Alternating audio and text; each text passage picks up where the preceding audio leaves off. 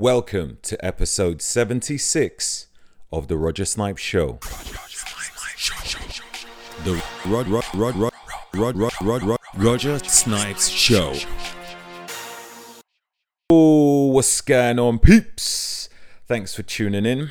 So today I have the great pleasure of speaking with someone called David Lyon.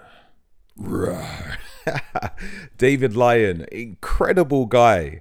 I came across his work on Instagram through another person who I started following because of a podcast I was listening to. And it's quite magical. It's quite amazing how it all works. Sometimes you will listen to a podcast, somebody will mention one thing, or another person, should I say, and then you end up following them. And then this person will mention someone else, and then you end up following them, and then it's really interesting. So, for myself personally, I've been really looking into the understanding of spirituality, because I think as you get older, sometimes this becomes a bit more meaningful to you because you want to. It's like, you think to yourself, there's got to be more to life than, I don't know, the material that I purchase or the things that I see in front of me today. And sometimes we get a certain feeling that there is something else, but then we ignore it. We think, it's just, I don't know, some fairy tale thought. But the more you start to follow this feeling, it just ends up taking you places. And it's an intuition, which is pretty much speaking to you. And it's about understanding this and following it. And it's a way of guidance. It's really interesting. So this is what kind of brought me to David, really. So David Lyon, he's a hypnotherapist. He's a psychic as well. I mean, there's so much to him. I don't even know where to start or where to end with it. But you're gonna get it through the podcast anyway. He's just spiritually connected, and I would say spiritually mature as well. He has through the years gained so much experience and maturity and wisdom in his spirituality that he's become this real powerful being, so he teaches about how we can connect with our divine true self, which lies within, and a way in which we can connect with the universe and see signs where we need direction. I just can't find words to express how very powerful this podcast was for me. And hopefully it will be the same for you too. But before we get started, I do want to say that when we initially set it up, the podcast, David asked or requested whether his wife can be on it also. And I was like, oh yeah, definitely. To hear from another person's perspective on the whole experience, on spirits and spirit guides, and just the whole soul essence thing. It was really powerful having them both on the podcast. So yes. Anyways, let's bring on David Lyon.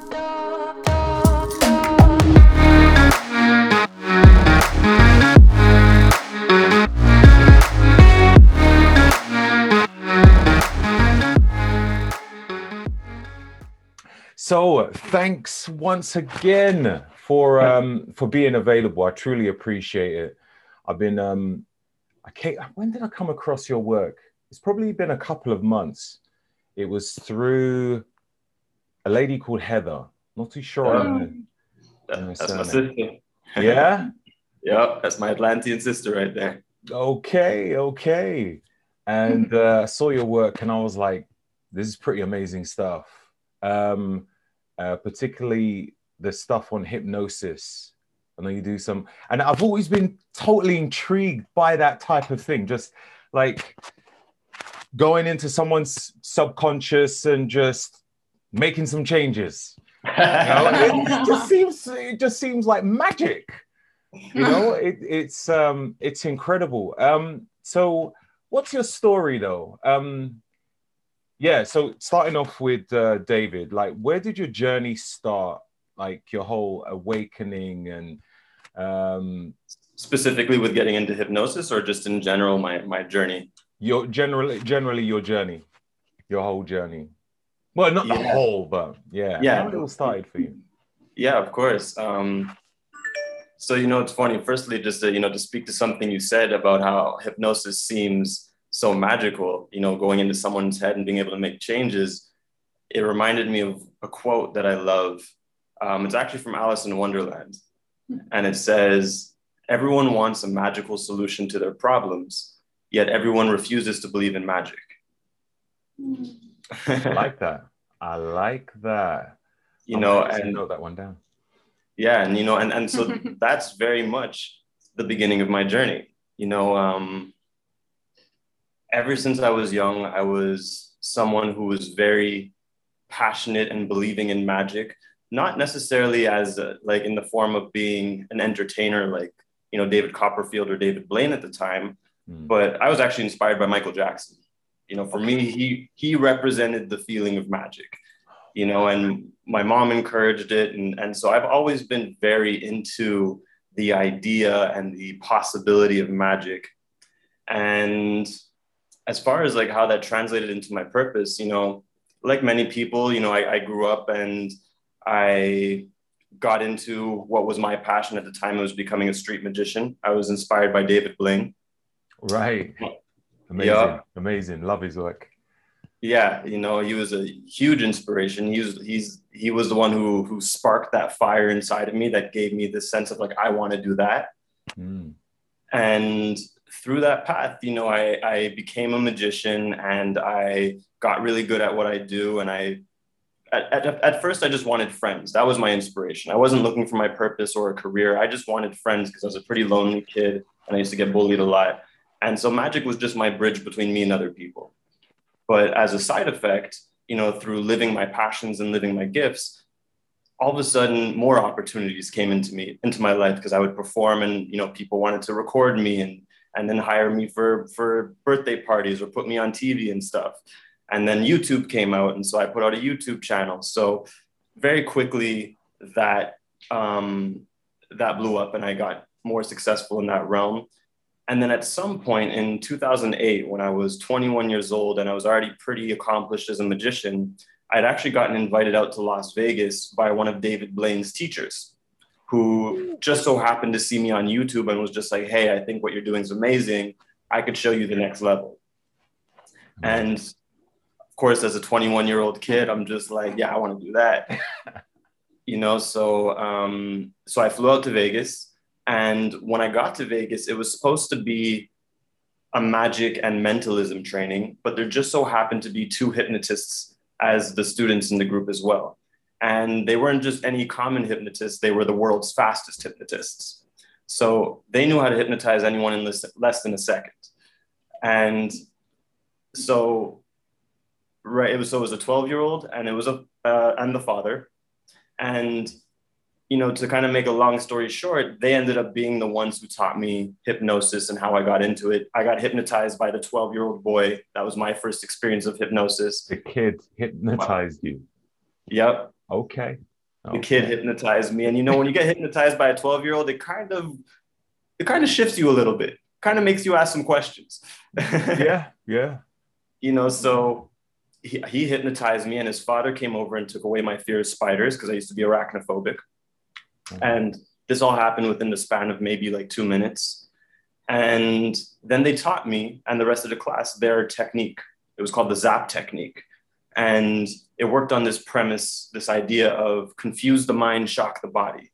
So this was this principle of hypnosis, and they gave us a technique to go with that principle. And so I took the technique and I went to practice. And for whatever reason, it came very naturally and easily to me. And everyone who I went to in the room was just dropping into hypnosis on every attempt I did. And I couldn't understand for the life of me why it was working. like I understood that this was the technique. You know, you look them in the eyes, you pull their arm, you say sleep. But why does that equal hypnosis? Why is it that now that we do that, I could tell you that I'm Drake and you'll believe it, or whatever the suggestion is? Yeah. So that began my obsession with hypnosis, because now I wanted to know everything about the why of hypnosis. Like, why do the techniques work? When to say what's the intuitive understanding? And so I did that. I got back to my hometown of Montreal, and then I became the hypnotist of my town. So I would go to the malls and I would go on the streets and I would just hypnotize a bunch of people. And eventually, at some point, through growing, through, you know, magic and hypnosis, all I was seeking for in my life at that point was fulfillment. You know, like, because as I was getting bigger, so was my ego. So I was a very cocky person at that time. I was very full of myself, Right. you know, because I thought that's who I had to be in order to not get bullied anymore. Right. Got you. Yeah. And so I started to grow myself. I started to grow my platform, and no matter how much I grew in my success, I still felt empty inside. And so I was just constantly searching for fulfillment. And then for me, my big catalyst moment was actually when I had the opportunity to perform for Drake, who was my biggest inspiration at the time and still one of my huge inspirations. Yeah. But in my mind, I thought that was the biggest accomplishment I could possibly accomplish. And that once I perform for Drake, since that's my biggest dream, that will equal fulfillment. And so that manifested. I performed for him and it was great. You know, I got the shout out on camera and all that stuff. And then I'm thinking the next day, you know, my phone's going to be ringing. Everyone's going to want me. I'm going to feel fulfilled. But the next day rolled around and it was just another day. And if anything, I felt more empty than I ever felt, because now I had no ideas left onto how to reach fulfillment, because I did the biggest thing. So now I'm feeling my pain even more so.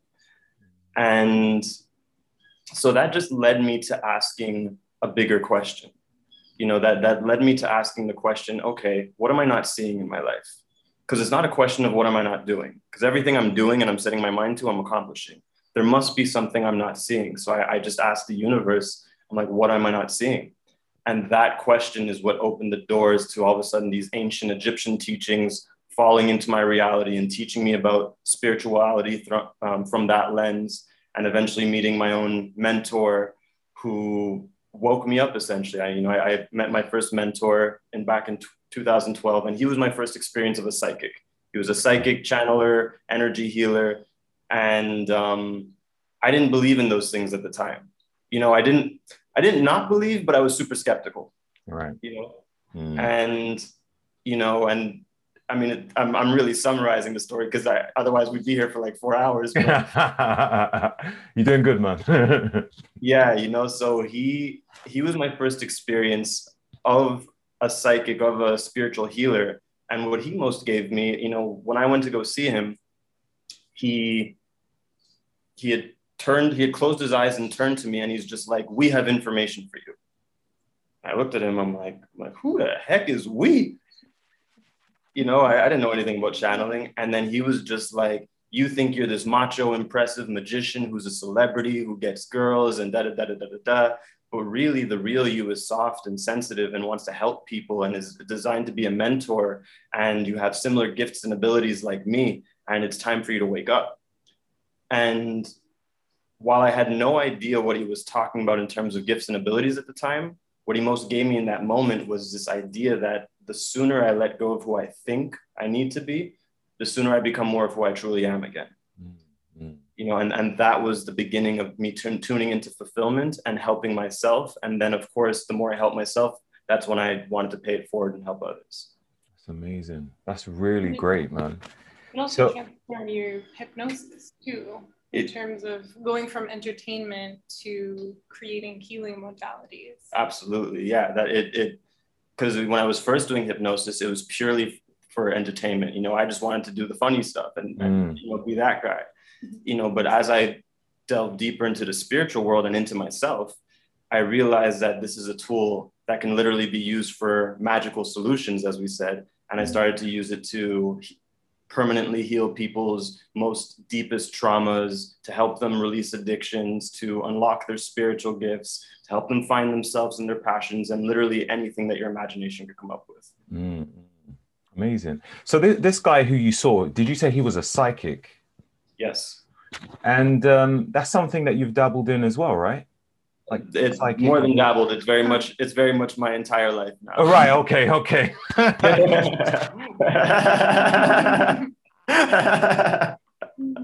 Sorry about that. No, all good. So, how do you get into that? Like, how do you become a psychic?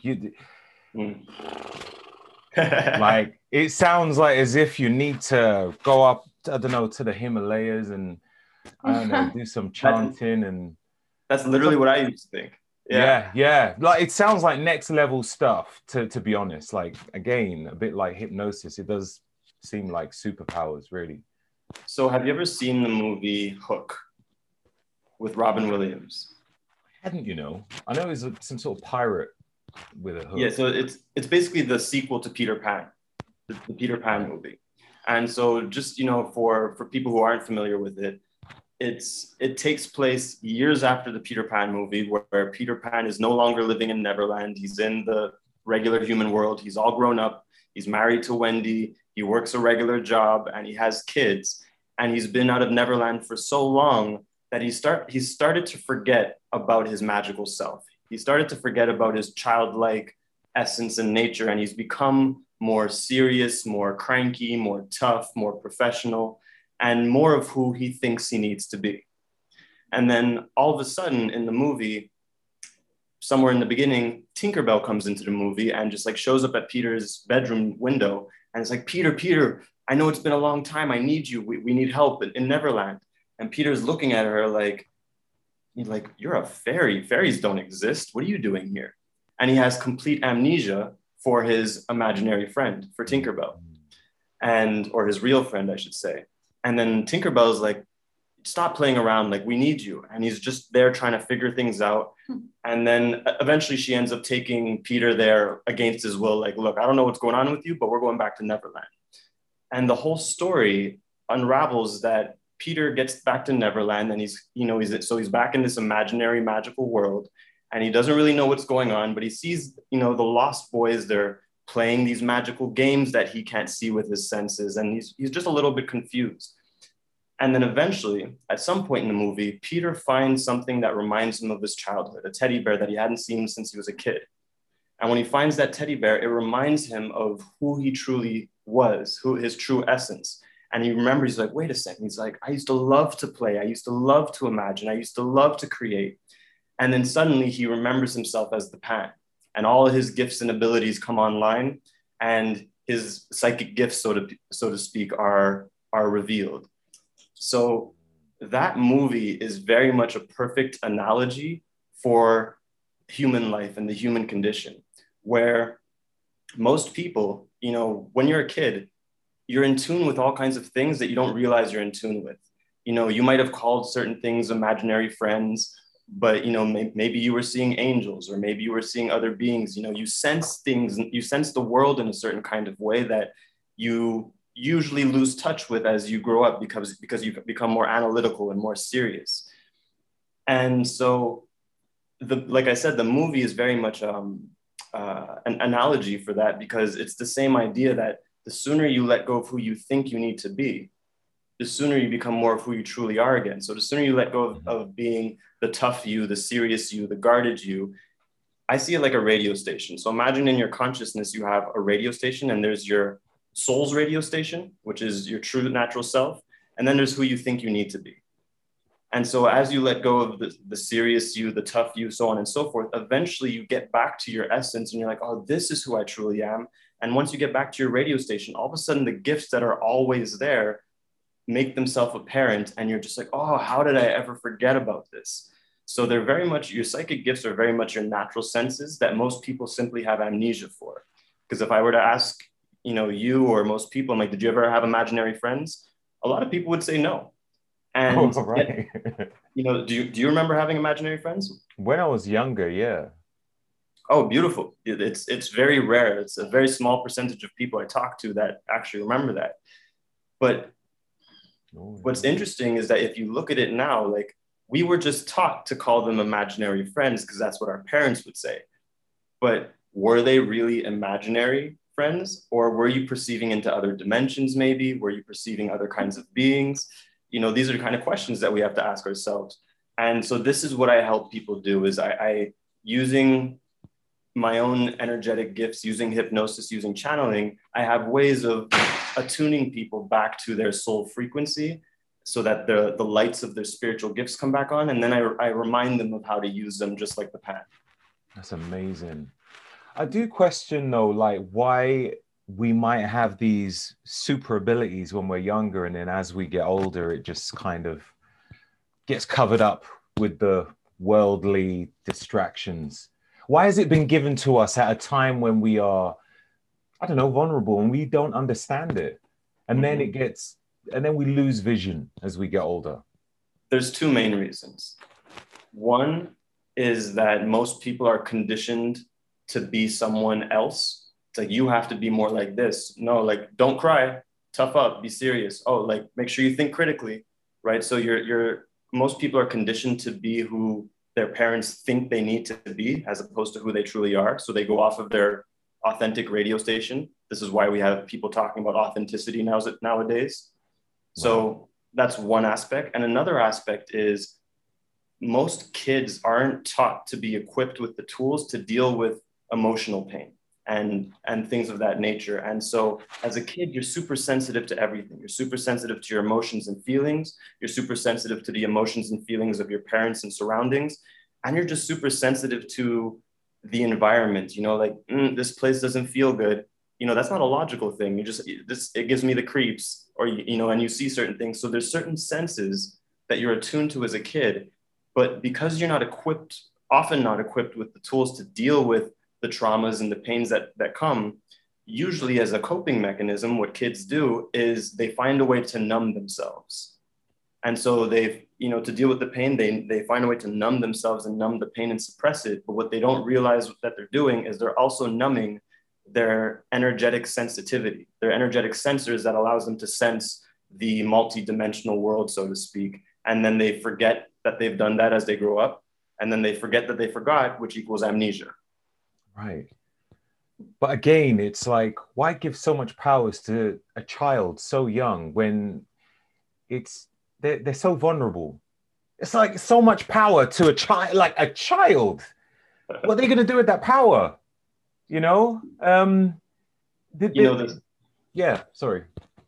The simple reason is simply because it's who you are, right? You are your gifts, you are your magic, you are that playful, magical, creative, sensitive being. That's just your nature. And it just so happens to come with access to your other senses, what people call your sixth sense. And there's also a 7th, 8th, and 9th, and so on and so forth. So when you come into this world, you're pure, you're perfect, you're authentic. And so you just have access to you, and that happens to come with other things. Right. But again, it's like when you go through pain and whatnot, you start to lose touch with it.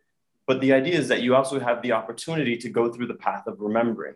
So, for example, in my case, because I also went through a path of amnesia, of forgetting, and then I went through the path of refinding myself and refinding my gifts, that taught me deeper levels of compassion for others who lost themselves. That taught me to have more sensitivity to people who might be going through things. So it serves purpose for us to go through the pains we go through. And it also allows us a more practical way of helping others reclaim themselves so that we could just go through the joy of remembering ourselves. It's part of the game of the human experience. Yeah. What's the story between both of you? How did you both meet? Yeah, how much time do you have? I'm good. So we met over a decade ago when during the part of the story where he was talking about being this magician and hypnotist with a lot of ego in his early 20s. And so that's when we met through common circles of friends. And we were both kind of in the nightlife industry. I was a bartender back then and studying, and I just thought he was super dope, but super cocky at the time. And that's kind of where we became friends, acquaintances. And our friendship really truly began only in 2014 when we reconnected after disconnecting for a long time.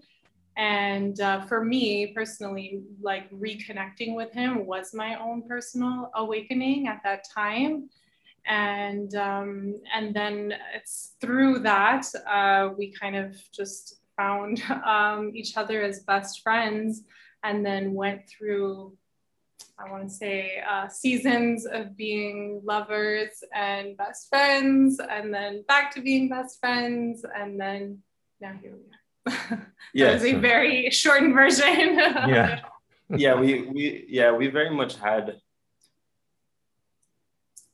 We very much had a path of, because we've known each other for over 10 years. That's why it could be a little tricky to summarize. But at some point, our path, it became clear that we had the opportunity to help each other grow in love.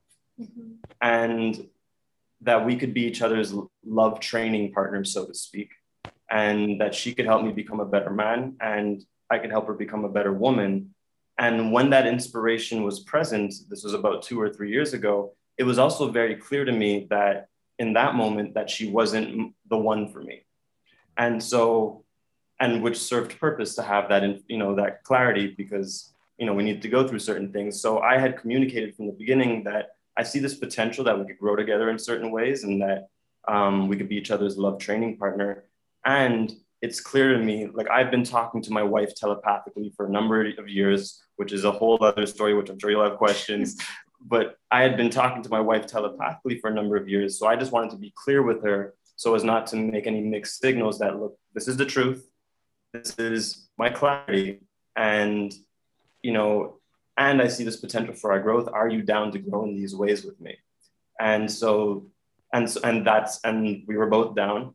And so that began our path of our love story. Mm-hmm. And then eventually led to us going through some very drastic and significant shifts in who we are as beings, mm-hmm. in embodying love more deeply. And on my case, it was, you always hear people talking about like finding the one. Right? I want to find the one. And that was a thing for me too. I was like, I want to find the one.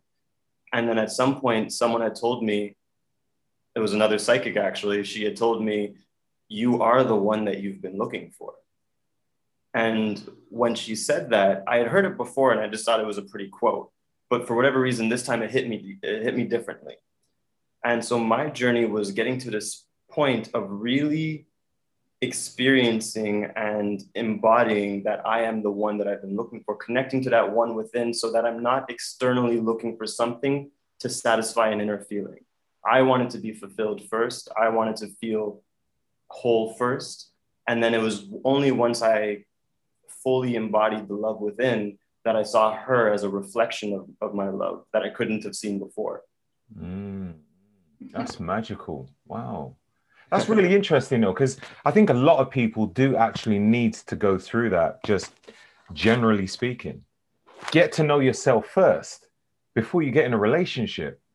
You got people, they get in a relationship and, naturally you're going to have disagreements, which can turn into nasty arguments. And you both might be arguing over stuff. But if you don't really understand yourselves, you might not even know the reason why you're arguing. So you're not really going to get to a proper resolution. Absolutely. Yeah. And this is why, the ancients used to say how the 3 qualities that you must cultivate inside of yourself in order to sustain an everlasting relationship is total harmony, fulfillment, and a sense of deep purpose. And total harmony doesn't mean that you're happy-go-lucky all the time. It just means that you could be in harmony even when there's disharmonies happening. So you're not blaming or projecting onto the other person. You're just harmoniously dancing and looking for where the expansion point is, where the alignment is. So it's cultivating those three qualities that allows you a much more easeful way of exploring with your partner. Yeah. Makes total sense. Do you practice past life? What do they call it? Past life regression? Yeah, I used to. And well, before I go into that, because it's been tickling my mind. I just want to make sure that I satisfied your question before about why kids are given this kind of power, because I do feel like it is a very important question. And yes, so did I satisfy the question for you, or is there still a little bit more of a tickle there? It was good. It was good. It still does leave me a little bit, but they're so young, and I feel as though so much power for a young child, they're not going to be able to. Why don't we have it at a later stage? You know, how are you perceiving power? Man, like, you know, if you've got all these abilities, like, you know, the sixth sense, as you call it, or, you know, otherwise quoted as, and then as you get older, things slowly start to almost blur your senses, you know, your inner vision and certain feelings, I don't know, certain strong intuition that you might have. They get kind of dampened because of worldly stuff. Yeah, I would why say at a vulnerable stage? This is where it's a great question, you know, and this is where it also depends on the parents, right? Because not all parents, like I had an amazing mom, for example. So my mom didn't condition me out of my gifts. She fully supported me in my magic and whatnot. And so ideally, the idea is to get to a point where we can be giving birth to our children and we're not conditioning them out of it. And we could just allow them to be who they are and continue to blossom without having to go through the trauma and the amnesia stage like many people do. And so it's, you know, when you say like, why are they giving so much power? From my perspective, it's more like they're simply being born as who they are, and who they are happens to come with these so-called powers, but they're just extensions of themselves, the same way that rays are extensions of the sunshine. You know, they're just being their shine, and they have these rays of gifts, right? And so it's more of a question of, I would imagine, instead of it being like, well, why are they being given so much power? I would more look at it as, well, how can we make it, or why are the parents not diluting, but what word am I looking for here? Why are the parents feeling the need to condition their kids out of their authenticity? Not allowing them to shine and be who they are. It's right. So it's painful. Their power isn't the problem. It's the society that is changing, and that's why, you know, we see this whole global awakening. That's why people like you and ourselves are, you know, coaches, helpers, healers, and whatnot, because we recognize that like something's a little weird, and it's not the way the children are born. It's the way that we've been conditioned. Mm-hmm. It's the same. It's like, imagine the world if instead of going to school and learning about history and math and all those things, we were going to school and learning about how to be with ourselves, what it's like to process our emotions, what does projecting look like, how to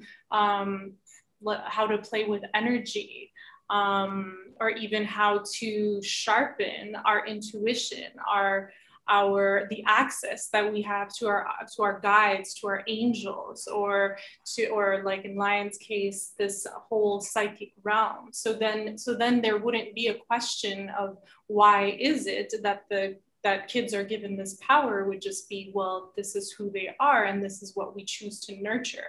But because it isn't what we choose to nurture, then it raises a question, because we've chosen to put value on things of the mind as opposed to things of the spirit and of beingness in our society. And so, and I feel like it's directly tied with the word awakening in that sense, because you're not gaining. You're not going to school and learning how to be a psychic, learning how to tune into your intuition, learning how to manifest. You're really just awakening to who you are. And it's actually the process of dissolving all of these programs, these conditions that we've been taught to be, and get them out of the way so we can truly experience our own magic from that space and then share that with the world. Yeah. Makes so much sense. It almost feels painful and sad, you know, a beautiful child with, it's like superpowers.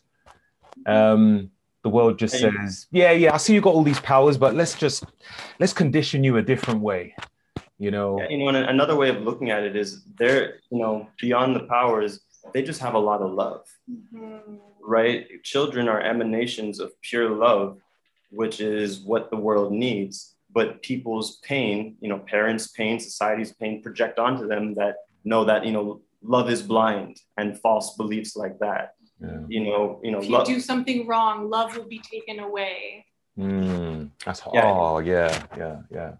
Right. What's your journey? I'm sorry, your queen. What's your name? Sorry. Avea. When did you discover your awakening? I was very much when we reconnected, he and I, back in 2014, and I guess for my part, it was interesting. I was coming from very much the world of just being really heartbroken and kind of unaware that I was really jaded coming out of this relationship that I was never able to make it work for 5 years. And in essence, I basically had, without really realizing it in the moment, but I had told myself that if love doesn't exist, then the next best thing is to just be comfortable. And so I didn't even realize, but I was kind of this aspiring trophy wife at the time. And then just, of course, perfect synchronicity and divine timing, we happened to reconnect, yet I'm now living in California and he's still in Montreal. And it was just in the reconnection of meeting this person of who I thought I knew who he was, which was this cocky, with a huge ego, magician, and then meeting this completely different human being who just was beaming with love and magic and all these stories of fairies and angels and connecting to yourself. And it just immediately sparked the part of me that the soul remembrance of yes, this is what I know to be true. And all of these pains and these hurts that I'm experiencing are just layers of density that are keeping me from experiencing this magic within. And so I saw his true self, this new reconnection with this old friend, as a reflection of myself, in a sense of who I really knew myself to be, which was so much greater than, of course, an aspiring trophy wife. Yeah, of course. So no, sorry, continue. I was just gonna say, and we had this very magical moment. I love to share this part of the story because it really is magical, and it speaks to also, the quote unquote power of kids, because so at this point in my life, I was serving as a psychic, as a spiritual guide, as a mystic. Bless you. And that's where I was in life. So my career was being a psychic. And so when we reconnected in that moment, I just wanted a moment. I just wanted a break from the psychic world, so to speak, and helping people. And I just wanted to be a regular human and go to a bar and have some drinks and that kind of thing. Yeah. And, and so when we reconnected and we're hitting it off and sparks are flying and whatnot, at one point we were sitting at the bar and she's sitting across from me. And as I'm talking to her, I see one of her spirit guides show up to her right shoulder, but to what I'm seeing as on her left side. And when I saw, I'm used to seeing these things, but when I saw this being show up, I was like, I'm like, not now. I'm just trying to have a regular night. So I tried to ignore it. And so I continued talking to her. And then the guide was just like, we have a message for her. We have a message for her. And so at some point I'm like, okay, look. And she didn't even know anything about spirit guides or that kind of world. This is all news to her. So I'm like, look, there's a spirit guide that just showed up right next to your shoulder and it has a message for you. Do you want it? And she was like, yeah. They know to that. and so as soon as she agreed, the spirit guide came into my body and it started to speak through me. And it basically just started to remind her of what's possible for her in her life, remind her that love is possible, that her dreams were possible, and all kinds of messages, and specifically told her that she's meant to do something with music. She's meant to be in music in her life. And that was by far the part that just threw me off completely, because music up until this point, so I play the piano and I sing, but it was definitely this like secret hobby of mine where people kind of knew I always had a keyboard, you know, in my apartment, but they never ever heard me play or sing. It was just really my own little thing, and that's all it ever was. Nor did I ever play for anyone. And so when he said that, well, my first reaction was, how the heck do you even know that I play music? Like, for one, and for two, you gotta be out of your mind if you think like I'm anything artistic or that I would even want to share that. And but yet there was something about it that was so left field that it just like pinged me. And well, little did I know that 3 years later, after he shared this psychic message from this guide, that I would leave my career to pursue music. And now she got music on Spotify and music videos and all kinds of things. That's amazing. So it's something that you really wanted to do and you kind of suppressed it. You didn't allow yourself to be you. Like you saw it as, it's just a little hobby, but it's something that you really loved. Absolutely. So it really goes back to all the same things we were talking about earlier, in the sense of like, as a child, even though now looking back, of course, I see how creative I was, how I loved the stage. I loved dancing. I was always a dancer. I was in theater and all these things. And yet in the conditioning of society, I was always taught that those things can only ever be hobbies, that you can never make a life or a living out of that. Especially not coming from a city like Montreal. It's definitely not like the world of Los Angeles where, that's the main thing. And so it was never even a thought, I want to say, until that point. And so from obviously after our reconnection, I started to dive deep into myself, and that level of devotion was definitely there. And not only that, it was just the more I devoted myself to really understanding not only what it meant to be me, but what it meant to love me, is when I was like, holy crap, I'm totally a creative. I've always been an artist. I've always loved the stage. and all of these things were like, would be labels I would have never used for myself. And so very much like the awakening process, it was just going back to the original bloom of the flower and tuning back into that for myself. So love it. Yeah, and then I think this is where it goes back to, the gifts of the child, because I just so happened to be in a place where I was in tune with my childlike gifts, that was able to see and perceive this guide that has a message that brought her to her greatest awakening into fulfillment in her dreams, where, to go back to like kids having these gifts, if they were honored instead of conditioned, suppressed, they can bring through certain levels of information and clarity and inspiration for their parents and on grander levels that can help people quicker, because I could just imagine, not that I have any regrets, but I could just imagine, had I not gone through an amnesia phase, or had you not, or any of us, what would high school have been like? Would I have actually wasted time going to social sciences and, trying to become, I'm like, no, I would have been so in tune with my passion, and I would have continued to cultivate it, and my shine would have been greater. And maybe it serves for more goodness and joy in the world if it's honored. It makes total sense. And it kind of makes me think, as Avia was just saying how... is it Avia? Avea, sorry. was saying that during the time when you had this passion, it was kind of it was almost put down as if it wasn't anything worth going for. Mm-hmm. I Or had even that. sharing. Huh? Or even sharing for that matter. Yeah, yeah. When I used to live with my dad, and I was just passionate about health and fitness from as young as 8 years old. Oh, wow. And It shows. yeah. And I don't know what it was. I just wanted to be the fittest person in the world. Oh, I want to be fit. I want to be like super fit.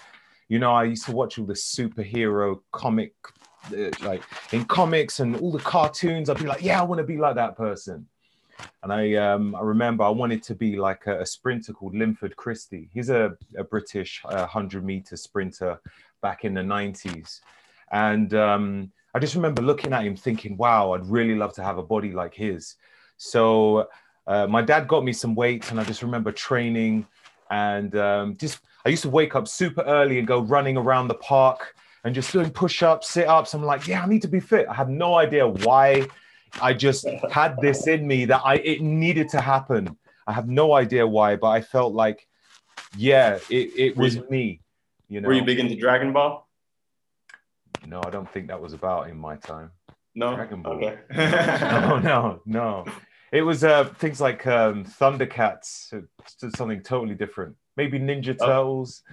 But yeah, like when I started to compete in 100-meter sprint for like under 18s. I used to go to a few events, and I was doing pretty good. I was getting medals and trophies, but my dad didn't approve of it. He said, like, why are you wasting your time with this? This isn't a real job. Like, stop these hobbies. You can run around the estate, but I'm not paying to buy you, paying for your travel to go and compete over here, running about. It's a waste of time. And, it did crush me slightly.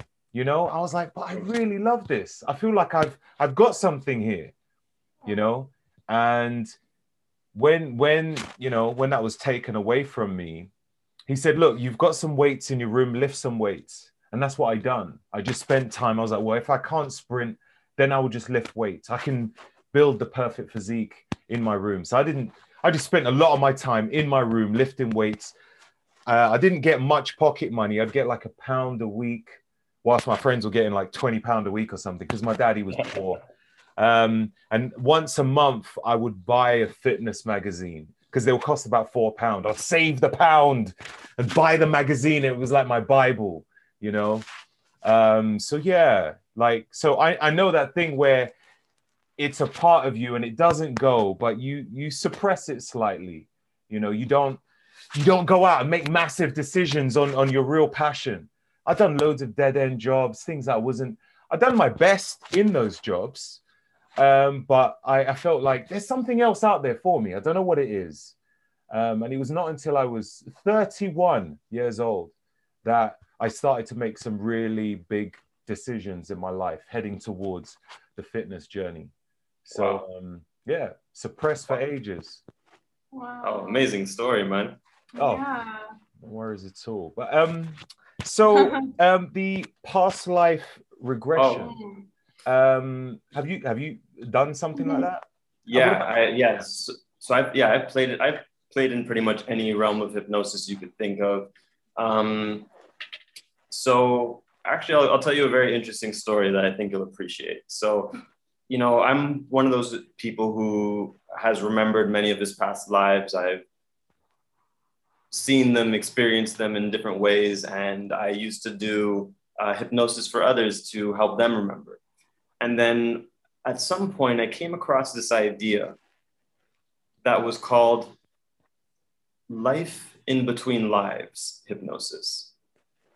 So the idea was basically to explore what happens after you die in a past life, but before you reincarnate, life in between lives. Right.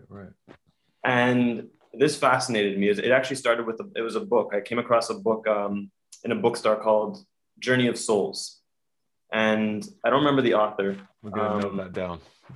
Yeah, there's Journey of Souls and there's Destiny of Souls is the sequel. And are they as audiobooks as well? Probably, but I don't know. Okay. What was fascinating about this book is it's basically a case study, a journal of a hypnotist who had been doing past life regression therapy for a very long time. And at some point, he started to become curious about life in between lives. And so he does this case study in the book, Journey of Souls, where he hypnotizes 500 different people from different walks of life, spiritual, not spiritual, rich, poor, you name it, different walks of life.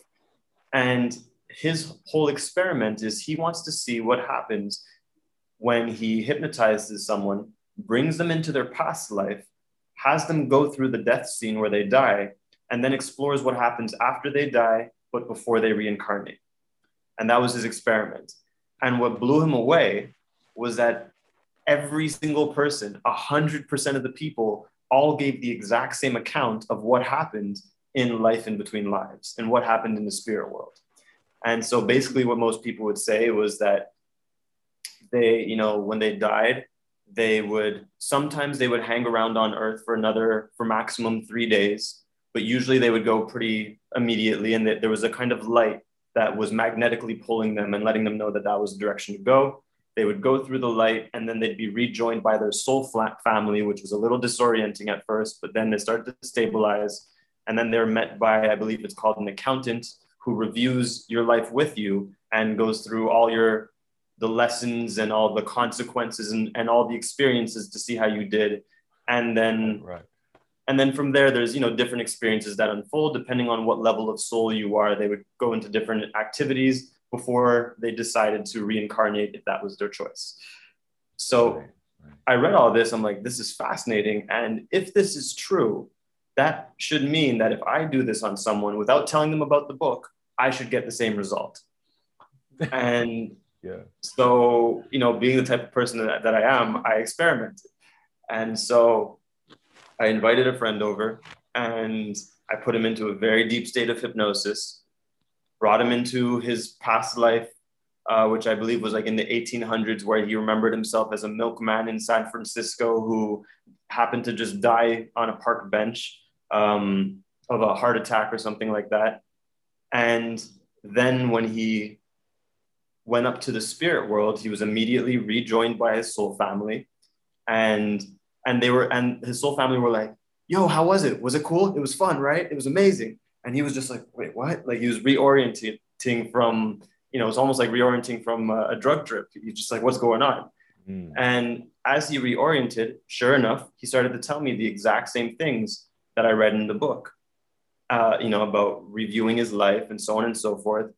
And he told me that he decided before reincarnating, he decided to serve for 35 years as a spirit guide to just help other people by dropping intuitions and inspirations into people's minds as his way of service. And so I started to ask him questions. I'm like, okay, cool. I'm like, what's your favorite thing to do in the spirit world? And he said, get high. And I was like, okay, interesting. I'm like, well, what do you mean by get high? What's your favorite kind of highs? And he's like, well, there's 4. And so he told me them from his least favorite to his ultimate favorite. So he said from the least favorite, he said something like LSD, then something like MDMA, and then something that's like a blend of LSD and MDMA that's not found on Earth. But his absolute favorite high was the human experience. Wow. And I was just floored, and in my mind's eye, I'm like picturing like souls taking a bong hit of human and just right. It's like, it felt like 100 years, but it was just a moment, right? Like when you wake up out of a dream, you could dream that you were there for X amount of time, but when you wake up, you're like, oh, that experience was real. And there were messages in there that are relevant for my life, but this is who I really am. And so, but that was reflective to what he was talking about was his experience in the spirit world, where when I asked him, how does he take these highs. I'm like, what do you like inject yourself or something? He's like, no, we consume memories because everything already exists here and now. There only is here, there only is now. And so he's like, everything that was, is, and will be already exists, including what you're perceiving as Roger Snipes, David Lyon, whoever my future self is, whoever my past self is. And so he said, there's a way that they consume memories and they go into this memory construct of this idea that seems like this is my new life. I'm trying to piece that together. You asked the question. Yeah, no. That's deep. Yeah, blew my mind too. Yeah. So the book you mentioned, Journey of Souls. Yeah. I definitely need to get that. That sounds really interesting. Fascinating book. Wow. So I think I need to allow that to settle in for me to even come off with any other questions relating to that. So yeah, I'll come back to that. So do you still have a spirit guide yourself? Many. Yeah. Everyone has. Yeah, everyone has tons of spirit guides. You know, you have. I'm going to say this in two levels. So on one level, everyone has their main guides who are with you throughout your whole lifetime. And then sometimes you have temporary guides who are kind of like tutors. So let's just say you're at a point in your life where you need to learn to be more compassionate, you know, because you're an insensitive person, just as an example. Well, you'll have a spirit guide. You'll usually have certain one or many spirit guides come in who will organize the synchronicity of your life, the unfolding of your life, so that you'll go through certain circumstances and events that will catalyze you to learn more about compassion. And so your spirit guide's job is to guide you to being more you, to show you how to be a better guide of yourself by showing you the qualities that you may have forgotten about your true nature as a child, such as compassion, sensitivity, so on and so forth. So the purpose of your spirit guides, like I said, is to simply to show you how to be a better guide of yourself by showing you how to be more of yourself. So you can really look at them as like your soul's best friends.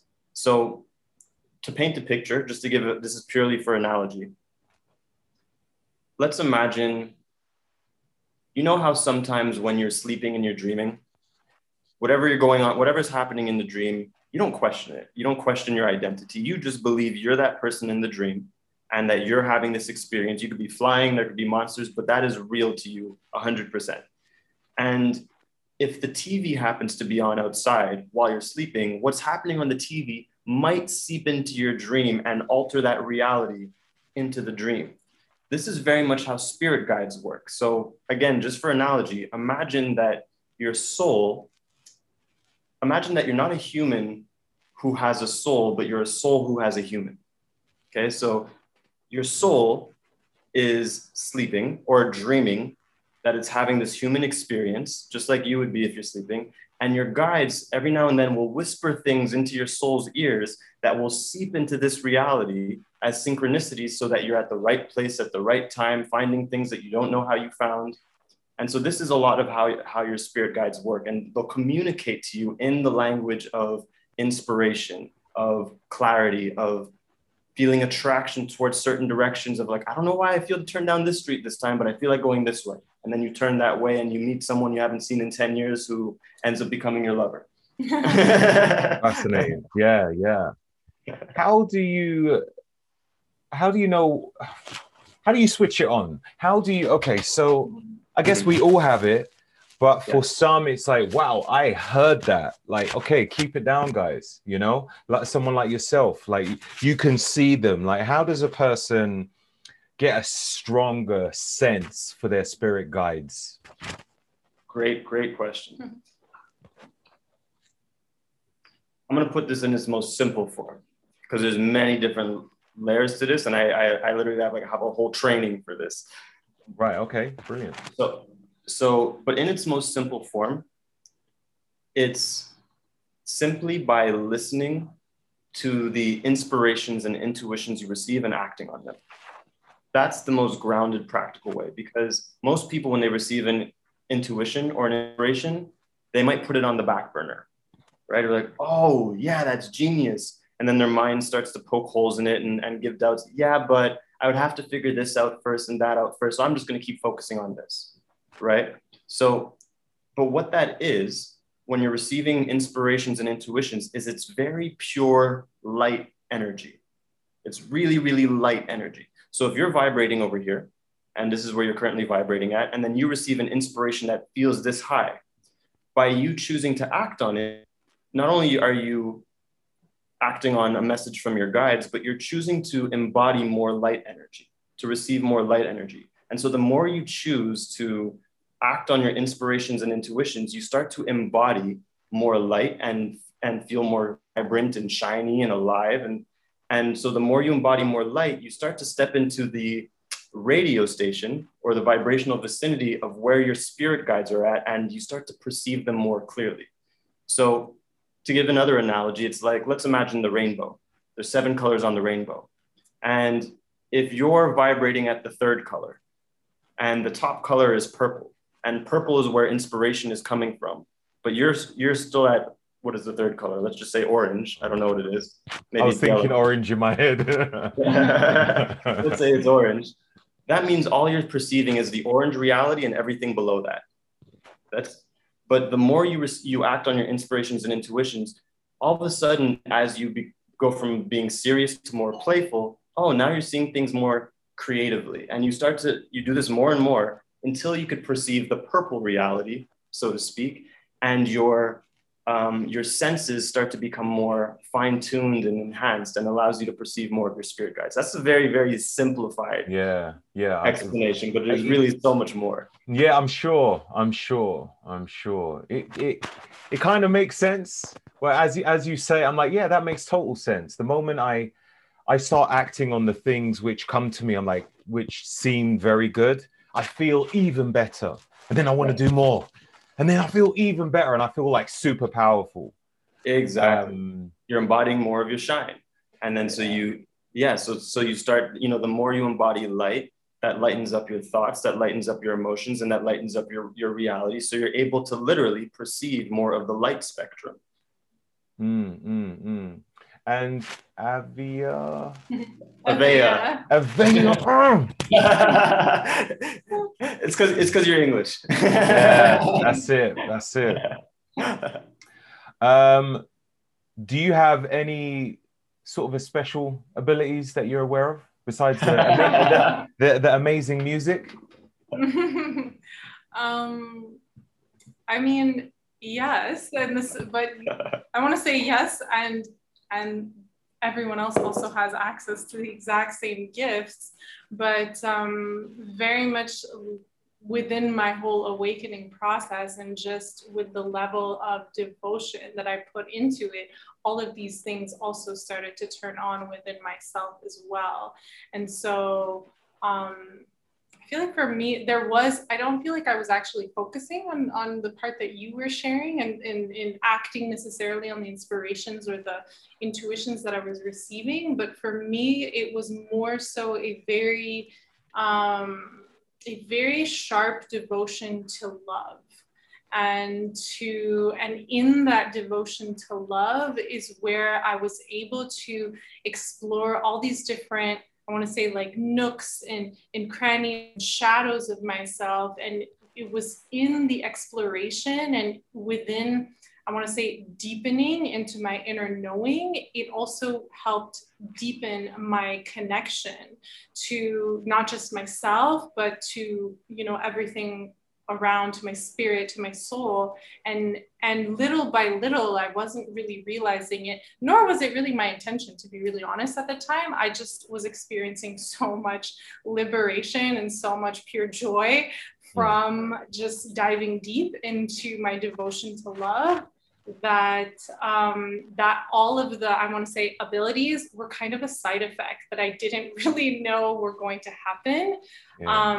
And for me, it definitely started with just that. I feel like that was really the seed of it. And then once I had mastered, okay, this is how I understand how to love myself, how to navigate myself, how to dance with myself when I'm feeling challenged or triggered, then I was able to kind of bring it into the next level and start to use it to, I want to say, like, feel into energy in a like more focused and voluntary way versus before it was just like, oh, well, this is how I feel. And then eventually I was able to tune in, not only to because I learned how to tune into myself, then I was able to tune into others. And so very much like what, Lion is talking about, it kind of just came naturally with the package. So there, I also have the ability to, as does everyone, I just want to make that like a very good point that like, yeah, it's not he and I that can do something that no one else can. But yes, very much so. I can connect. I know my like main guides that I can call upon for guidance, and as well as new ones that pop up in different, very specific moments where I'm like, oh, so who are you? Like, what are you here for? That kind of thing. And they're also, I feel like over time, it also just allows you to do it for others who are in need, where you can tune into them as well and offer them guidance by essentially doing the same thing that you're doing for yourself, but just tuning into their energy in that moment. Ask that there. That's what I'm talking about. I'd love to be able to do that. Maybe I am doing it sometimes and I don't realize it, Like when I'm talking to clients, I'm sorry. Oh, sorry. I was gonna say, because I could see clearly in your field, like you do it whenever you're curious. Yeah. Whenever you feel a sense of curiosity towards someone, you'll start to notice that you feel them and you start to pick up certain things on them that allows you to ask just the right questions that will open up just the right doors that will lead to just the right inspirations. So one of your access points is genuinely through your curiosity, which is a childlike trait. Yes. Yeah. So, as you know, I'm into fitness. So everything I do is all geared towards fitness. So from the moment I wake up, I'll do a bit of breathing, meditation.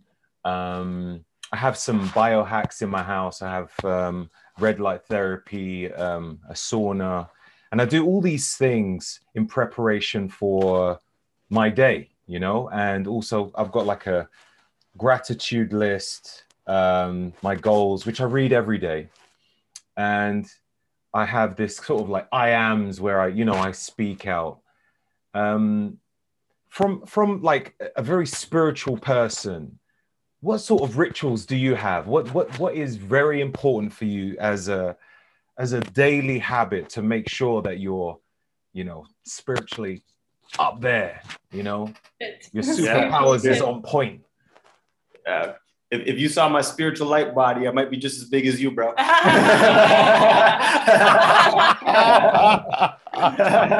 No doubt.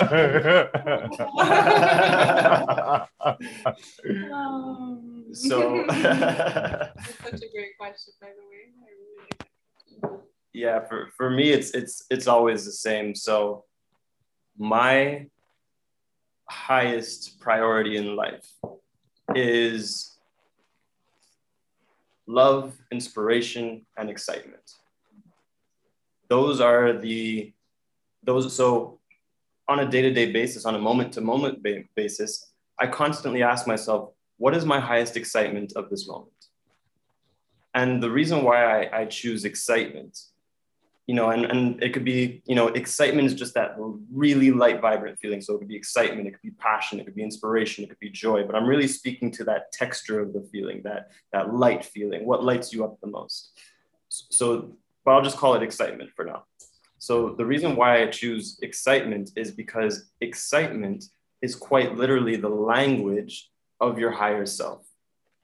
So this is why whenever you act on true excitement energy, and I mean real excitement, because a lot of people mistake, like I want to go do drugs, or I want to, like, as their excitement, but really that's anxiety disguising itself as excitement.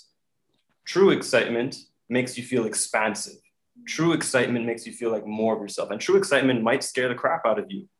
You might have the excitement to go perform on stage, but all your insecurities come up, right? So I'm talking about the expansive excitement. Anytime you act on your highest excitement, you're listening to the language of your soul. You're listening to the language of your higher self. That's why when you act on your highest excitement, you end up feeling like more of yourself. So you feel more connected, and then you feel more clear, and then you feel more creative, and then you feel more confident, then you feel more inspired, then you're in flow, then synchronicities are happening, and then more excitement is coming in. And so it's very much the organizing principle of our lives, because I want you to imagine you're in a forest, right? And you don't even know how you found yourself in this forest. You're just in a thick, lush forest. And when you wake up in this forest, you just see that you have three options. You have three paths. You could either go straight, you can go left, or you can go to the right. But all you could see is far off in the distance, you could see paradise is straight ahead, far, far away. So to your logical mind, to your thinking mind, you might go, okay, well, logically, I should go straight. Where your higher self, imagine, is the one that is floating over the forest, that has the bird's eye view on your reality, on your forest.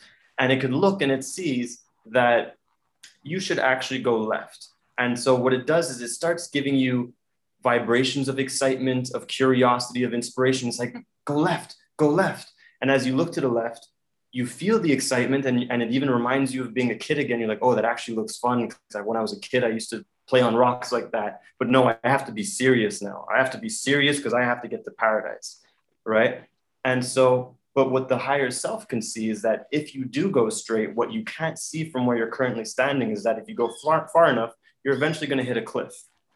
And you're going to be like, and you're going to get frustrated and get stressed. And then you're going to have to backtrack or find a whole way. Whereas had you acted on your excitement, your higher self can see that it's actually going to get you to paradise quicker. So the opportunity is, instead of you having to figure things out, you get to tune into where things are already figured out for you. And so that's the benefit and the bliss of excitement. Is it's so much more than just excitement. It's literally the magic of your life compiled into a kit for you, so that all you have to do is act on it. And yes, you're going to have to face your fears and your insecurities and limiting beliefs, but that's your only part of the work. And so that's my ritual, is with every breath to act on my highest excitement, my highest joy, my highest inspiration, because I know that's me tuning into where things are figured out for me. And that's also what allows my life to be effortless, because I've always been someone who doesn't believe in pushing or working your ass off or stress or anxiety. I've always believed in living entirely through flow, entirely through synchronicity, entirely through inspiration. And this is the science of doing it. This is what we call living magic instead of living struggle. I really love that. I do find that a lot of days I don't necessarily have that excitement. I do stuff because I feel this needs to be done. When people ask me, oh, what motivates you to do stuff? Sometimes I just do it because it needs to be done. I know that no one else is going to exercise my body for me. I have to do it. I'll wake up at 4 o'clock and I'll sit there for a second. I'll be like, oh.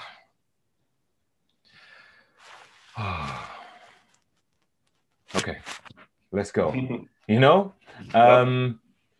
I do, I feel great afterwards when I'm doing certain things. If I go for a 10-mile cycle, 12-mile cycle, come back, do some resistance training while everybody is still asleep. And I feel great knowing I've done it, but I don't do it because I feel excited. Right. Well, this is where it also depends. Everyone has different priorities in their life, right? For me, my priority is feeling amazing. Yeah. feeling magical, because I know that from feeling magical, I will create magical things and act in magical ways. Other people's priority is productivity, just to get shit done. And both are equal. It's simply a priority choice. So there's always ways to ask yourself, how can I do this in a more fun way? How can I make this more exciting? How can I make this more fun? So for you, it might be, well, I'd like it better if I did it outside instead of in my garage, as an example, so it does matter on what your priorities are. And also, it's also trusting that if you do act on your excitement, your higher self that's floating above the forest knows everything that you want to get done. It is inclusive of it. And so when it gives you excitement, it's not making you forget about certain things. It's just showing you a way to get it done more fun, so that by the time you get to, let's say, the workout, you can have more excitement in your system and get a better workout in. Mm-hmm, mm-hmm. A perfect example of this is, I remember years ago, in I think maybe 2012 or 13 or something, I woke up, and as soon as I woke up, all that was filling my mind was have tos. I have to do this. I have to do that. I have to do this. I have to do that. And, I have to get back to these clients. I have to send these emails, so on and so forth. And as my mind was running, I recognized, I'm like, okay, wait, have to is the energy of the mind. Have to is the energy of the limited mind that could only see so far, that can only see how things are happening and how things have happened. It has no idea how things are going to happen. So I stopped, I recognized, I'm like, okay, this is the energy of have to. What do I feel like? Because feel like is the energy of the soul. And so when I tuned into what I feel like, I'm like, honestly, I just feel like getting a bowl of cereal and watching an episode of Fresh Prince of Bel-Air.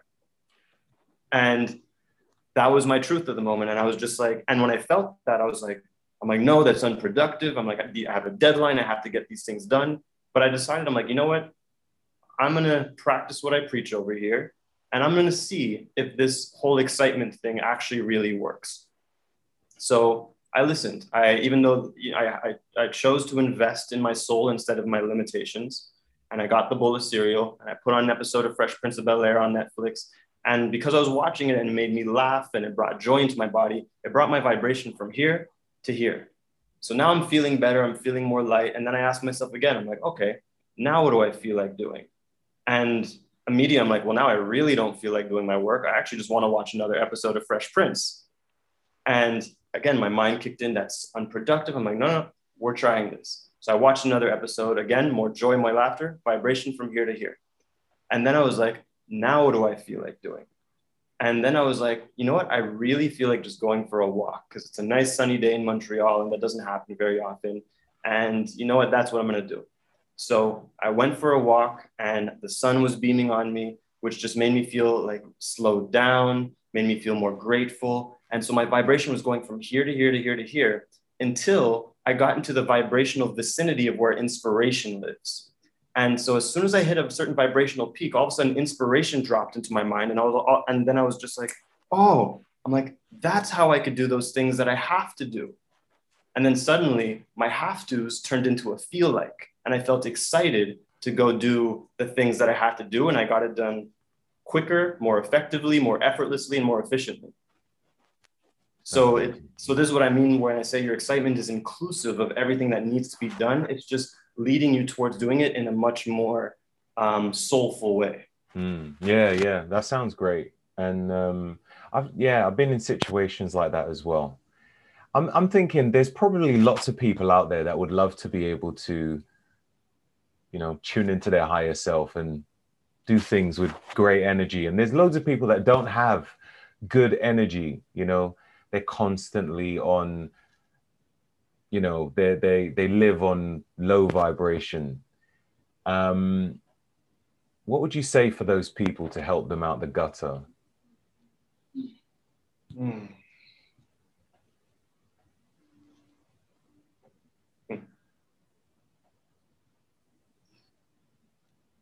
Man, there's so many different things that could be said just for so many different situations.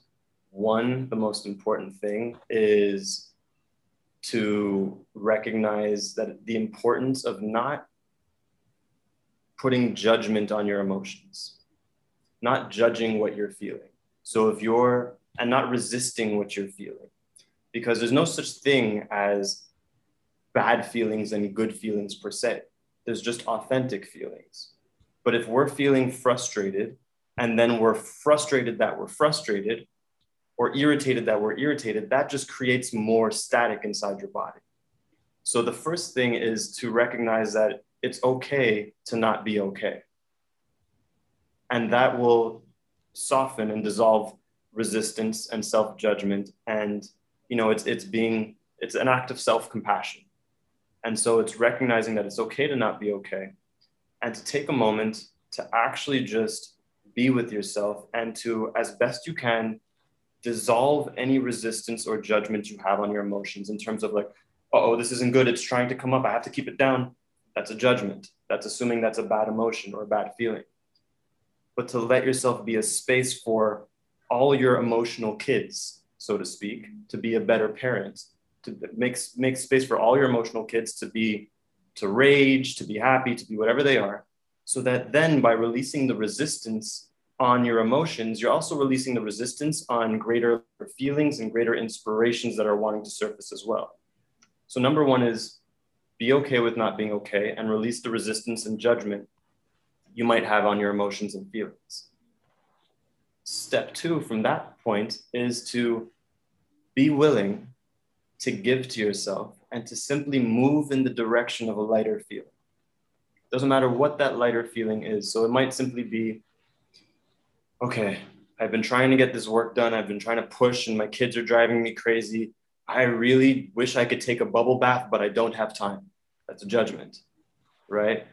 But if you simply use communication, be like, hey guys, look, I need a moment. Husband, please take care of the kids, or whatever the situation is. I need to take a bubble bath and do something for me, because that is where the lighter feeling is. Then that is you choosing to go from here to here. And that's moving in the direction of a lighter feeling. And as you follow that thread of the lighter feeling, more lighter feelings will come in. Because as you sink in the bubble bath, stress is going to dissipate, your body's going to relax, your vibration raises, and all of a sudden you're like, oh, I feel like reading that book I haven't had a chance to read. You pick up that book, you're flipping the pages, all of a sudden it speaks to exactly what you're going through in your life. And it says a sentence that just blows your mind, like, oh my God, I never thought of that. And your life starts to change, all because you chose to move in the direction of a lighter feeling, which goes all the way back to what we were talking about with excitement. So sometimes when going from where you are to acting on your excitement feels like too much of a vibrational leap, like if you're feeling like just down in the dumps and excitement feels like a cliff to climb, that's okay. Move in the direction of a lighter feeling, because we can always, if we release resistance and judgment first and relax a second and let go of whatever we're trying to force ourselves to do, we can always find a lighter feeling, whether it's to express ourselves, to reach out to a friend and just be heard, to go take that bubble bath, whatever the lighter feeling is, that's what's going to lead towards liberation. And it's also recognizing that when you're in a heavier state, when you're in a state of like, oh my God, whatever's happening is awful and this is super hard, being in that state and trying to find what it is, what's the next step is, well, for one, it's incredibly difficult because you're already feeling so heavy. So even just having that awareness of like, okay, I feel like shit right now and I'm trying to like move forward and it feels like I'm dragging. It just feels awful. And so recognizing that for one, and then moving towards a lighter feeling and then doing it again and again and again. And even if you just go from here to here, now asking yourself from this state of being, okay, whatever that was challenging earlier, like, how can I move forward with this in more harmony? It's amazing the level of flow and just the level of greater ease that one can bring to themselves just by bringing themselves into a slightly lighter feeling and then wanting to navigate whatever challenge they're going through from that state. It just, everything feels so much more possible and so much more easeful than when you're in the heavy, like my life has gone to shit, I don't know what I'm doing kind of vibe, you know? Totally understand. Yeah. I found myself in those situations myself.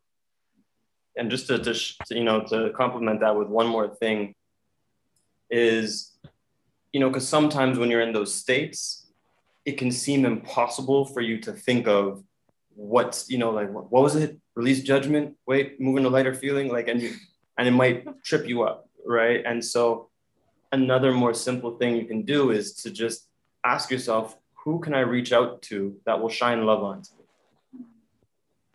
me? And that might be someone it might be booking a session with a healer or a coach or a guide or whatever case may be. Or it might be going on YouTube. This is what I used to do when I used to go through things. My healers was mainly Abraham Hicks. I remember, I don't know if you know Abraham Hicks. Yeah. I've seen his work, him and someone else. Yeah, it's a female. It's Esther. Sorry. Yeah, that's it. And is it a brother as well or something? It's not just. It was a wife and husband. You're remembering the husband. Right. Yeah. Yeah. The husband has passed away now, but it's basically a woman named Esther who's a channeler for this being Abraham. And she's the reason why we have The Secret. If you know the book, The Secret, and the body of work on the law of attraction, that came from Abraham. And so, what I've always done, back in the day, especially when I was going through things and I didn't know how to solve it, I would just go on YouTube and type in what my problem is and listen to teachers. I'd reach out to someone who could shine love onto me so I could feel a little bit lighter. And that's the direction of a lighter feeling. So there's infinite options as long as you're willing to help yourself. Yeah, I like that. Yeah, have to be willing to. I think it's the society, man. You need to step out of the matrix. Really do. Because we're always trying to push ourselves more and more and more. I found myself looking at work, paralyzed, but still trying to work. I'm like, why can't I can't seem to get anything done. I know what I need to do, but I can't move. And rather than moving away, but I end up getting up and walking and coming back and feeling, feeling lighter. But it's after really trying to force myself quite a lot first. And I think it's shed a lot of light on that to make me realize the moment I feel that friction or that kind of gridlock, just step out of it and just that's it. And sometimes just letting yourself feel, feeling is healing. This is where I always like to remind people, and we touched on this a little bit before, but your emotions are literally the age of children. That's why you can't speak logic to emotions, right? And when someone's emotional, if you try and speak logical to them and give them the solution, the reason why it doesn't work is because they need to be felt, not solved, right? And so our emotions are the age of children. So when we're emotionally down in the dumps, just imagine that there's an emotional kid of yours that's feeling depressed or feeling whatever. How, as a parent, would you like to treat that kid? Is it to suppress it and just try and I'm going to keep going, we're going to keep moving? No, that's going to make that kid feel even worse. But if you let yourself just be there with that emotional kid, without judgment, without trying to fix it or solve it, it's not loving it so that it goes away. It's just, I'm going to love you because I love you. And this is where feeling is healing, and it allows us to be with our emotions differently. And you'll see it very quickly softens, because all those heavier feelings are simply wanting to be felt and heard so that they could turn into more joy and more excitement and more inspiration, because that's actually their true natural state. They only feel that way because they've been self-imposed with limiting beliefs and judgments and things of that nature. So they just want love. Mm-hmm. Yeah. I like that. I really do. Yeah, I feel like I'm faced with that quite a lot myself personally. And I feel as though I do tend to get quite a lot done. And I do have, I do work on, I would say, high vibrations most days. You know, and I tend to give a lot of good vibes, good energy to other people as well that can't seem to raise themselves up. So, you know, I pride myself on that. I like to do that.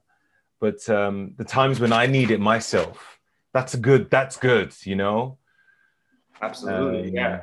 You know, and this is honestly why, you know, we created something called the Mystery School. I don't know if it's okay if we talk about it a little bit. Please do. That I was gonna bring that up because I noticed you was talking about that. You was pretty happy in your post, and I was like, I need to speak to you about that. Yeah, you know, it just perfectly complements what we're talking about, because, you know, I recognize how a lot of the time when people are going through things, whether they're going through a problem or they're simply wanting to grow to the next level, not necessarily because of a problem, but just out of a desire, sometimes that challenge is being able to find teachers and mentors and guides who you actually resonate with, who are actually masterful in what they're speaking, and who aren't regurgitating information that they found in books, but it's actually coming from within. So they could actually resonate with you. And so what the Mystery School is that it's like, I've been calling it a Netflix for your ascension, a Netflix for your personal and spiritual growth that also has monthly live events and a support group. But it's essentially a space where you can find the answer to pretty much any problem you can think of inside of the mystic library within. So whether it's depression, there's a video on how do you permanently release depression, you know, triggers and insecurities, how do you permanently release that? There's guided experiences. So it was really this inspiration to offer the world a greater level of service, not just from myself and Avea, but also from my own mentors, teachers, and inspirations and healers that I have a very high standard for. You know, so it's like, if you haven't personally impacted my life and impressed me and inspired me, I don't care how big your following is, that's my criteria. You know, so I really wanted to bring a full spectrum experience. That way people can find that support and help and expansion and fun that they're looking for in one place. And so that's what the Mystery School. And yeah, and it's found on our map. That's amazing. So there's a few different teachers on there. So yeah, so just to clarify, so there's the library portion of it, which essentially consists of hundreds of videos that David has put together over the last decade, literally. And so in that library of videos is where you can search for absolutely anything from, you know, healing to spiritual gifts to anxiety, whatever, including meditations, activations, and all those different things. And so that kind of serves as your own tool that you can use for your own personal growth and ascension independently without having to wait for teachers or, you know, Zooms or lives. And then in addition to that, we also have a Light Leader community, which is a Facebook group in which basically serves the same purpose. And everyone actually currently in that group are students of ours who have gone through our training on opening to channels. So literally they've gone through the training of opening to channel source themselves, their higher selves. And so it's just a really beautiful community of just deep, deep love and support. And so there's that as well to support anyone and everyone who is looking for that on their journey. And then the final component is the live monthly events, either by David himself or other ascending masters. Since when do you call me David? Because he knows David. I've never heard her call me David. Why does she call me David? I have to call you David in front of other people. No, you don't. I mean, maybe he might not know if I say lion. So yeah, it's all good. People who've known him since his over a decade ago, he used to only go by Lion. So I know him as Lion, but sometimes when I say that, people are like, who? What was she talking about? So yeah. All good. Yeah, so it's very full spectrum in that sense. You know, it's there to be a gift to people's hearts and growth and expansion, and to the planet. And we made it super affordable. So it's just to just even extend the impact and yeah, and the outreach on What a is worldwide what is the scale. website? What's the name of it?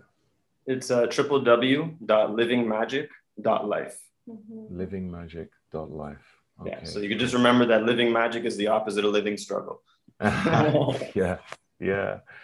And what about if somebody wanted to do some sort of hypnosis session with you? Can you do that via Zoom? Would it work, or does it have to be in person? Yeah, no, it could be, as long as you could hear my voice, I could put you in a trance. Oh, over the computer monitor, that's like, wow. In fact, you've been in one this whole time. Yeah, no. So I no longer offer private sessions one-on-one, Okay. but we do offer service through the Mystery School. So through the Mystery School is where people will get our direct support and have the opportunity to have access to private mentorship and things, and like I said, all the other things we talked about inside the Mystery School. And you can also, if you're curious just about the whole like hypnosis factor, you can also tune. There's so many meditations and activations that are already available free on YouTube that Lion has done, and he always weaves in elements of hypnosis to bring people in a deeper trance when you're in that meditative state. And it's really incredible the amount, like just to read through the comments on YouTube where people are like, oh my God, like, and I'm thinking specifically of this one. There's a bunch of them, but the one I'm thinking of is how to have sex with life. And people literally have full-blown orgasms. Yeah, and just these incredible guys and girls. Yeah, I was about to say, I don't know, like I imagine women maybe, but guys that because you're literally experiencing. So sexual energy is literally the essence of your creation, right? That's what created us. So the sexual energy is the essence of our creation. It's the essence of creation of life. So in this practice in how to have sex with life, what I'm doing is I'm leading you to receiving more of your spirit, more of your essence, more, which is, again, it's sexual energy in nature. And that allows you to orgasmically explode with the energy of yourself. In some cases, not everyone has an orgasm. Right. Okay. Yeah, I'm gonna try that one out. Would I have to clean up afterwards, or just need to prepare? Handy.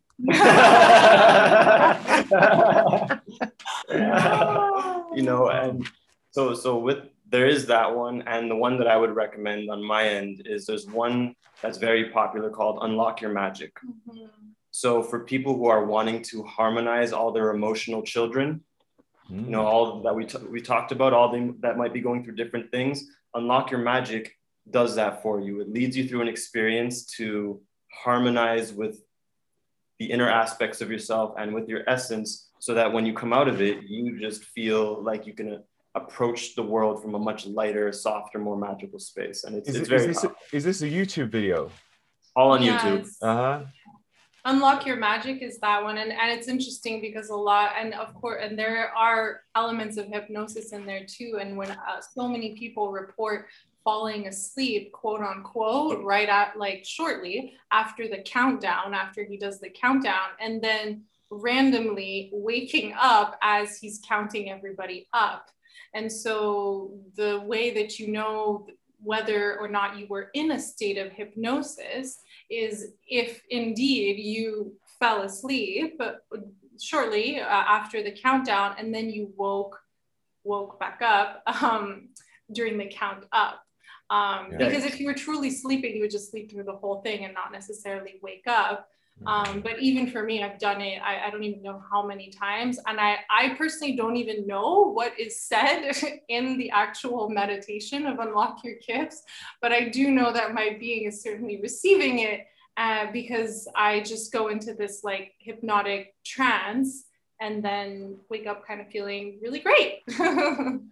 So you could either just pretty much one of two experiences where you're either going to go into a deep conscious state of trance where you're just there and present with yourself and feeling like you're just bathing in your essence and feeling really good. Or you might think that you fell asleep, but for some reason you're waking up right at the end when I suggest that you wake up. And that's because you really went deep into a hypnotic state. Insane. No, it sounds brilliant, man. Well, look, Mr. Lion, I think we're done, man. I think we're good. Unless there's anything else you feel to share. I think that was just incredible. I know I could ask a lot more, but I think we covered a lot. Yeah, no, I think that's it. I mean, I just want to take a moment just to, to thank you for having us on the show. I appreciate you reaching out and just the love you shared right from jump. You were nothing but warm-hearted with me. So I appreciate that. And yeah, man, just want to thank all your listeners and the audience who's tuning in for being attentive and being here with us. And again, if you want to check us out, our website is livingmagic.life. Excellent. I'm sure a lot of people are going to check it out. Seriously.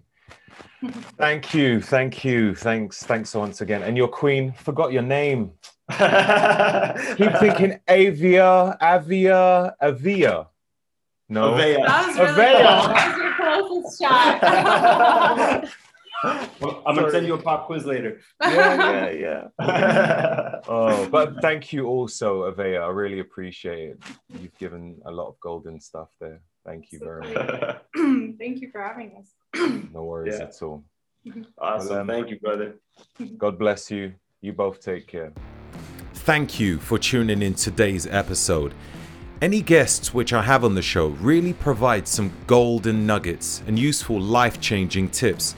So always feel free to check out their social media platforms or website links, which will be written in the show notes. These shows are financed by my sponsors, so your contributions are always greatly appreciated. Any clickable links with discount codes will not only provide you with the best services, but will help out the podcast too. So thank you. If you do like the Roger Snipes Show podcasts, then why not give it a review? A 5-star would be awesome, but some great feedback on what you liked about the show or what you would have liked to hear would be helpful too. Until next time.